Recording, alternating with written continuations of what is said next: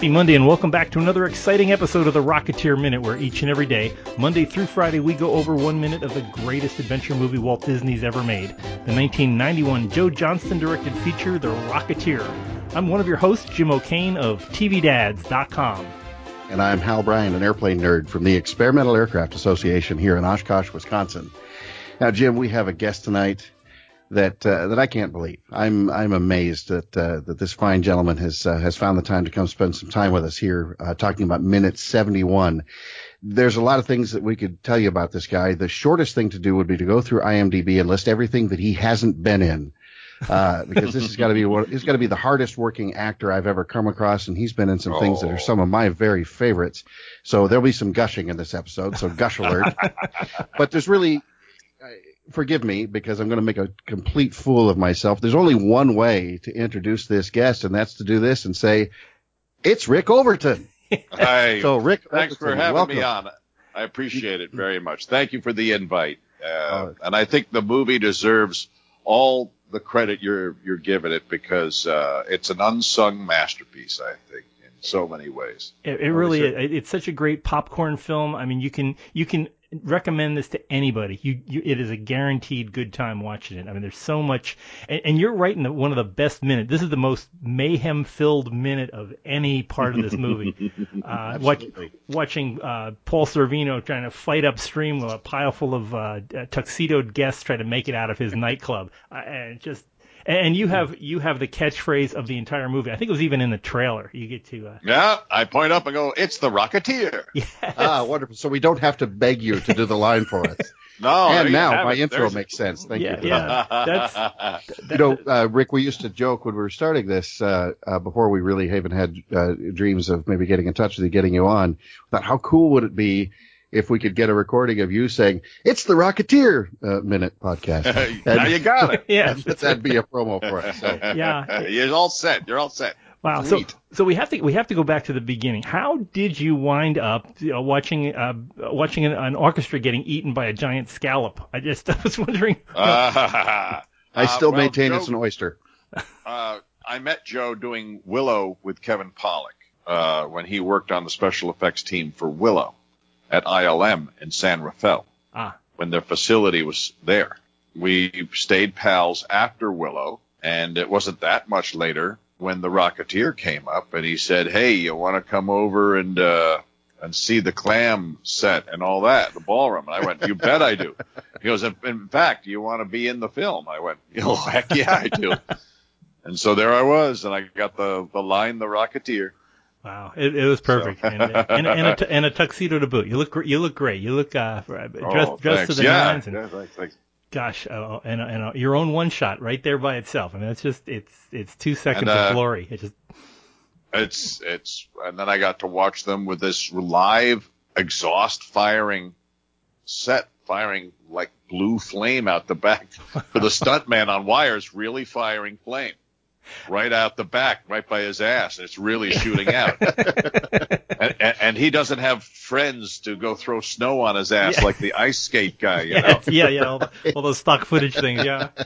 Yeah, right, the guy flopping on the ice. But the stuntman was a picture of grace in the wires. Oh, boy, wow. You know, it really is so fluid. The wire guys were geniuses at making, because could you picture that being the wobbly, crappy version of it, yeah, you know? Easily, yeah. Stopping and starting, and he's swinging and wobbling all over the place, like it's the Ed Wood version of it, you know? Yeah. And it's incredible, because when Cliff the Rocketeer is on the sort of the serving cart and he's jetting around, there's a couple of shots where ice snail goes off, he goes Yes, on. exactly, yeah. Right. There's a couple of shots where, okay, if you look really, really closely, you can see the wire there, but when he's in the air, I have never spotted the wire. I can't see the wire at all.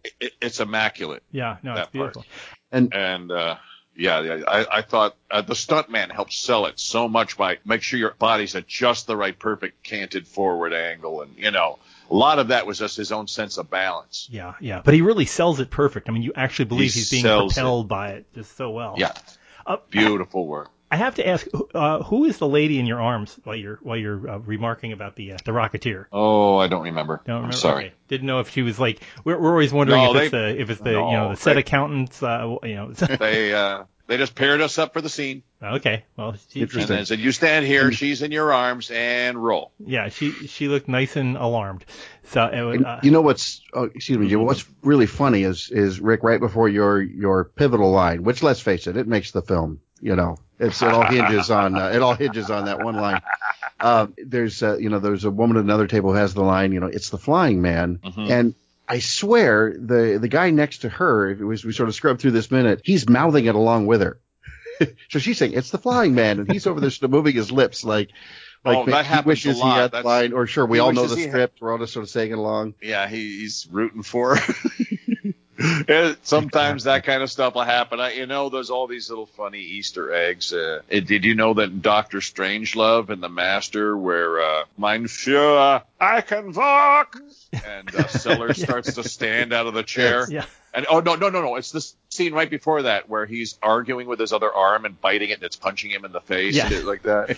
And the Russian Doomsday Watch guy starts busting up, but Kubrick left it in a Master, and you just see him starting to hide his face and do the Harvey Korman, Tim Conway bounce.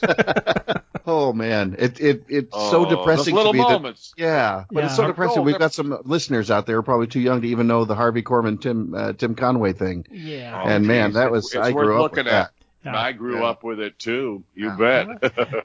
This looked like a fun set to be on. And from what I understand, it was only there for like a day or two. They shot it all in pretty much like 48 hours. They got everything. Yeah, long days, but yes, very long days. But he got it all. Wow. Every little piece of that business to get on out of there and move on. No, it's just fantastic looking. I mean, it's just it's sumptuous. Yeah, and they had to build it pretty far up. I mean, usually it'll cut off at eye level, but you get that whole mezzanine and all the curtains. You got to shoot the glass out the top and everything. Yeah, right. Yeah. No, it's stunning. So, wow, just very exciting. So, did you go to the premiere? I think it was at the El Cap. I think it was where they ran it. I didn't know if you got to see this on opening day. I did get to see it. It was an awful treat, and it was to this day. I went and saw Captain America when that opened, and the Wolfman for Joe when that came out too. Oh, so neat. Yeah, he does. I helped Joe with a scene on the Captain America. Oh, really? When it's the 6-wheel car has to chase the big New York bomber out on the protruding runway, and then they have to stop it. So I said, how about its drive on all the 4 rear wheels? So you see when he throws it in reverse, just brrr with the tires like that to stop the car. Oh, and he used fantastic. it. Oh, now we got to watch the movie again. He throws it in reverse and screeches it to a stop. Another absolute favorite of mine. Yeah, I think it's another one of the great superhero movies of all time. Yeah. And certainly one of the great American superheroes. Yes. Oh, sure, The way, because he's one of the few superheroes, he doesn't kill innocent people. There's a lot of modern superheroes. They have no compunction. You threw my mother to the dirt. Now I plow through a stranger's apartment with your body. Collateral damage will happen when I'm angry. I will throw a skyscraper at you. I will throw a skyscraper inhabited building at you. Yes, exactly. So, Rick, I have to ask, there's a long tradition on this show of me being completely humiliated by trusting something in IMDb. So let's take that risk. I'll walk a tightrope here for just a second. In looking at your record on IMDb, when I see that honest to God, you've been in everything over the last 25, 30 years. The first entry shows you as an uncredited audience member on Saturday Night Live with Christopher Lee and Meatloaf. Is that true? They when they used to say a little funny caption under you and you'd wave in the audience. Yeah, exactly. You got that. So they threw one at me, and that was my first thing. And I just did that as a goof because I was up for Saturday Night Live a couple of times. And so we said, well, that's the goof. Let's put that in as the credit, and I never took it down, but that's not much of a credit. That is just fantastic. That's an audience gag, and I go with my face, and that's it. Hey, it's nice work if you can get it. Yeah. If you can get it to say you were there for the early days at all. Yeah, I got to meet Christopher Lee. So there you have it. Wow, that is pretty spectacular. Do you happen to recall what the caption was that came up under you? He likes to wear, Angora or something like that. So you were a junior Ed Wood basically back then. I don't remember the exact line, but they know they would give a funny quote about he likes to such and such, and they first go, "Oh, me? What the? Hi, Mom," the early kiss cam. Yeah, that's Yeah. right. You know, and Wow. hey, I didn't have anything clever to do. I didn't know they're going to land on me. That's the way they hit you, you know. And I was a young comedian just trying to get started then, so I just tried to get the biggest laugh I could on top of it. But they beat me to it, so I should go back and look at what they said. Yeah, is just funny you don't always remember those details, but it turns into gig soup at a certain point. You know? Gig soup. I should say so, with something like 170 plus acting credits here on IMDb, and so many of my favorites: Airplane 2, Groundhog Day, Alias. Now, does anybody ever come up to you and look at you and just say, "Hate the Drake"? Sometimes I hear a love or hate the Drake. Yeah. But I don't look like him anymore. I don't look like him anymore. I don't look like the guy crying next to the very talented Elizabeth Dennehy, Brian's daughter. Oh, wow. That's who I was breaking up with as the Drake. Wow. It was Liz Dennehy. And she's I didn't realize she was Brian's daughter. That's amazing. Talented Dennehy family. So, yeah, and they let me cry in that scene because I thought that would just add to the horrible skin-crawly awkwardness of it. Well, there's nothing funnier than horrible skin-crawly awkwardness. I think we can all agree on that. We've had that for 70 episodes, I think. Exactly. Well, it made a nice bond with me and Julia, and so since then she's had me on Veep and stuff like that, thanks to being the Drake. Oh, that's terrific. Well, I think it's the policy of this show. We definitely don't hate the Drake. I've always been sympathetic to the Drake around here. Have you guys caught Showtime's new I'm Dying Up Here? No. I just put it on my watch list the other day. I haven't gotten to the first episode yet. I'm on 5 episodes of that. No kidding. I'm the Tonight Show booker back in 1973. Oh, that's fantastic. Oh, very nice. Well, that'll push me over the edge and bump that up on my list of priorities, things to watch. Yeah. Oh, check the show out. I think it's really special. It's a different kind of show. It's wonderfully written, and the acting is unbelievably. I've heard nothing but great things about it. Good. Now, you were also on a show with another repeat guest of ours. You were on The Office, and we've had Melora Arden on the show a couple of times. So you were Mr. Beasley. That would be Pam's dad. I'm Pam's dad. You don't seem old enough to be her dad. Let me just put that out there. Well, I'm 62, so I'm right there on the button. Well. Wow. I'm not buying it. Kid. It's beautiful. But yeah, so it was wonderful to work on the Office, to watch them do improv takes and to hold your face. Remember, you're not supposed to be enjoying this. This is something that's stunning and making your jaw hang. Right. And how inappropriate, because new comedy that way is like you don't tag on you say something and then boom, I top you, and it's someone says something horrible and then cut to just faces with what, and then more what, and then commercial. It's a different timing, different world from you bet. Yeah, it sure is. Yeah, sort of the Fred Willardism of it, you know. Yeah, saying something stunningly out of place. 100% wrong and no apology, and you think you're clever and you're right. That's his black belt Jedi genius character work he does. That is the mockumentary king of the form.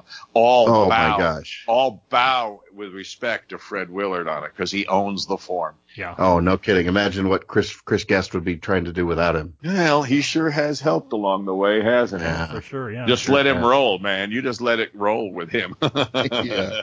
Let him go. I'll never forget. This is perhaps a tad more, not really, a tad more blue than we normally work here on the Rocketeer Minute, but in A Mighty Wind, Fred Willard is laying out this idea for the whole stage show, and then he's talking about having sort of the female singers up front, and then they all get doused in water, and then he gets this schoolboy look on his face, and he's whispering in the ear of the other guy about what's going to happen when the women's shirts get wet. And we don't even hear a line. We just see the glint in his eye and then dialogue behind his hand, and you know exactly what he's up to. And you hate the guy, but you cannot stop laughing at that. Yeah, Guffman, he goes, can I grabs the stool, you want me to strike that? I've been in theater for years, I know all the terms. I can strike this. You want me to strike this? So hip. He's so the genius of being a perfect idiot. Yes. Yeah. Stan Laurel was a genius at being the perfect idiot. Right. He was a genius at it. Unashamedly, unashamed of being an idiot. It's like, sure, I'm complete. Tommy Smothers. Yes. Tommy Smothers is a perfect genius idiot. Genius at it. Wow. It takes so much great work to make that work right. I've got to ask, has anyone ever recognized you from the Rocketeer? Has anyone ever come up and said, "Oh, it's the Has anybody ever said that line to you? Or I mean, besides us, your two biggest fans, yes. right? So, well, besides my you two friends of mine, it was other friends who also saw it and then said it to me when they were driving across the street or whatever. Hong Kong, hey, it's the Rocketeer, but it was only right after it came out. Yeah. Oh, interesting. Yeah, but. Well, and thank you for using the term "friends of mine" because that's a real mafia thing, and it makes me feel like a made guy. Yeah, he's a friend of mine, if you know what I mean. He's a friend of mine, if you know what I'm saying. But when I say exactly, yeah, he's not a friend of ours. He's a friend of mine. But he's a friend of mine. He'd be a friend of ours. You got to tell them. You tell them you're a friend of mine. Exactly. You understand what I just said to you? I could do this all night. One day on a set with Paul Sorvino. That's what it takes. That's all it takes. That's all it takes. It does rub off, doesn't it? Yes. Gosh, wow. Well, we were talking with a couple of weeks ago. We were talking with Lisa Peterson, who has her "Oh My Prince" line, and she said nobody's ever, even her own family, forgot that she was in this movie, and it's just that's terrible. We just feel horrible. Hal and I and several thousand of our other people who listen love this film, and I just want to let you know, if you've never been noticed for it before, people will probably, if they're in your circle now, they'll probably be winding up saying this to you again. But it's so amazing. I just want to let you know I've enjoyed this. I agree. I think it's one of the unsung classic action films and classic sci-fi. It's classic and deserves that status. Absolutely. It's so, there's so much entertainment. There's so much. I mean, you can be proud of your moment in this thing. I'm so grateful to be there and got to see it all working and everything. Because I'm a big sci-fi, special effects nerd. Right. Well, I was reading a little bit that you're into model building. Can you talk about that a little bit? What sort of things that you do or have done? I was designing steampunk models because I got to meet Harper Goff, the designer of the Nautilus for 20,000 Leagues. Oh, my goodness. My buddy Tom Sherman, who is the other leading authority at the time for the Nautilus, that model of the Nautilus, knew Harper Goff and introduced me to him. And I met him through my model building. So he introduced me to Goff, and Goff turned my head around about how I build the models and improve on the designs and stuff, explained why you design a thing a certain way. And I built differently after that, and it got me the job of being the creative consultant and designer on a short-lived sci-fi series 17 years ago called The Secret Adventures of Jules Verne.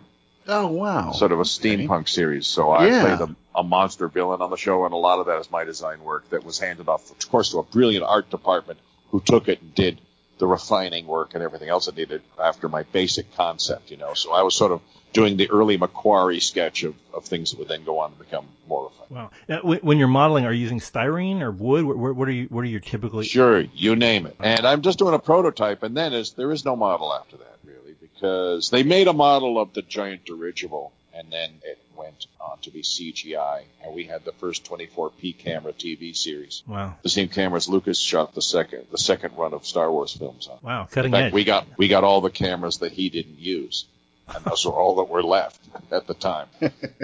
So we got the very first ones that were high def. Amazing. You have to shoot, and you have to do 3D effects different when you're in high def. It is unforgiving. It changes everything. All your laces for your wigs have to be done better. The seams on your prosthetics, they'll show. All the things that 35 mil or lower res video didn't show, high def shows. Wow. So when a matte line is grainy on an effect, it really shows. You have with that, the team that worked up there in Montreal did an unbelievable CGI job for their day. If you go look at this on YouTube, you can see a lot of them. Secret Adventures of Jules Verne. I remember when that came out, and I certainly watched them at the time, or at least as they aired, but I hadn't thought about it in years. I wonder, has there been an official release? Is it out there, or do we sort of hunt it down on YouTube, like you said? They're all on YouTube in segments. But, I'd much rather buy a Blu-ray set and make sure you get 28 cents for it. But I know, I don't think I'll watch it on YouTube. The way it works. I'll watch it on YouTube and send you $1. How's that? Just send me a note. Yeah. I'd trade that $1 for your notes on what you thought. Oh, that's wild. For the model work, the CGI terrific. and all that stuff. I'm serious. I could step through your IMDb record here and I feel like I'm being rude because I'm not stopping to thank you for everything you've worked on. Airplane 2, Alias, The Office, so many things I've enjoyed so much over the years. The Jules Verne thing we're just talking about. And again, as the resident gusher on the show, I should apologize. Did you see Groundhog Day? Oh, yes. I loved Groundhog Day. It was the first thing I wrote down when I saw this. Oh my gosh. Yeah. I'm there with Ricky Dukeman, and they were driving in the car, and I'm drunk, and I have to throw up, and I want flapjacks. Oh, yes. And there's another couple of podcasters doing a Groundhog Day minute, which that's got to be a real challenging thing. That's got to be a really tough movie to step through minute by minute, doesn't it? When you think how much of it repeats and things like that. But what a brilliant film. Fun. Another classic film, I think, Absolutely. It's made. I'm looking through it. It's just I can't tell you how many times I've sat in front of a TV set watching you on TV and your work. It's on everything. Writing for Dennis Miller. Yeah, writing for Dennis Miller. That was lots of fun watching those lines kill up there on the show on stage, bumping fists with your pals in the writers' room. Oh, absolutely. And Cloverfield, another. I didn't get to watch. I got cut down in that one because in the original version, I'm the one who says, I come out of the rubble. You see me just kind of walking past for a second. I'm all covered crap, and I say a line or two. But originally, in the original cut, I said a very critical piece of data that they then gave, I think, to TJ, who's a buddy comedian, and he got the line of saying that thing is walking, but originally they said that sounds like explosions, and they go, those aren't explosions, those are footsteps. It's something and it's walking. Oh, wow. Oh, nice. And that's like such a giant piece of info. They said, no, get that to your main. I kind of can't blame them. That is something the main people should notice. Yeah, so I went, thanks for the shot. And then JJ gave me other shots. He put me on Alias, huge Lost. fan over here. I'm on Lost. I gave Michelle Rodriguez her badge back as the police shrink. Oh, okay. Okay. Oh my gosh. You just keep showing up everywhere. Yeah. So in Cloverfield, you were the guy who was basically, it's a monster. And yeah. That's the guy that not in so many ways. I never put those two together. That's hilarious. Yes. I'm not trying to typecast you here, but it does seem like here comes Data Giver. Yeah. Yes, exactly. Yes, or you're critical storyline giver. Yeah, right. You should have on your logo should be a guy pointing at about 10 o'clock. And that's my biography. That's me. Look at ... Yes. Look at the point. Would you be willing to legally change your last name to Exposition by any chance? Rick Exposition. It's got a nice ring to it, don't you think? People wonder if there's tickets. Where do I get tickets for the Rick Exposition? Rick Exposition. Is it a pavilion? Not so much a pavilion as it's more of a lifestyle. It's a lifestyle, yeah. Funny. That's a good one. Wow. Oh my gosh! Wow. My goodness. When Rick, fellas. When people want to connect with you, where's the best place to find you? Where can they reach you? At Rick Overton on Twitter and my Rick Overton fan page on the Facebooks, and that's about it. So. Those are the two I do. Based on personal experience, I can tell you they work. Oh, good. Yes, we found each other through such very means. And thanks, fellas, for carrying the torch for that fine film that deserves it. It deserves a permanent torch. We keep hearing rumors of a Rocketeer sequel that Disney's working on. So hopefully you'll be able to point in the sky at some more generations of this. It's another Rocketeer. That would be something else, wouldn't it? I hope they do, because it deserves it. There's films they give sequels to. The joke I say about sequels and remake, I go, I'm currently shooting a film that's a remake of another film that's currently in production. It's never too soon to reboot, in other words. That's right. There should be 3 Batmen. They should just call the movie Batman and just do 3 different versions of the film and play them simultaneously. With special glasses, Yes, Batman versus Spider-Men. Versus Spider-Men. Oh my gosh! I would watch that. Oh my gosh! Well, Rick, thank you again so much for being on the show, and we will definitely keep in touch. So if there's more movies, I look forward to that. We'll see how it goes. But I'm also going to talk with our friends who are planning on doing Groundhog Day minute. So you may be on a further minute. We'll see how that goes. Let them know I'm around, and if they want, we'll have one of those. We'll do. Okay. Well, thanks, man. Well, for folks who would like to join our conversation here, we're always available on the social medias places. Not as many followers as Rick has, but we're out there on. If you go to Twitter, you can find us at Rocketeer Minute. Over on Facebook, Facebook.com/Rocketeer Minute. The great big website, RocketeerMinute.com, where you can catch up on past episodes, find our future episodes. And if you go to iTunes or Google play, just type up in the top search bar, type in Rocketeer Minute and click subscribe when our name shows up, and you can get us hot and fresh every morning, Monday through Friday. But join us here as we watch the further. Gosh, they're really tearing apart that poor old South Seas Club. But we'll have to say farewell to the clam pretty soon. But join us here tomorrow on the Rocketeer Minute. So until next time, over and out.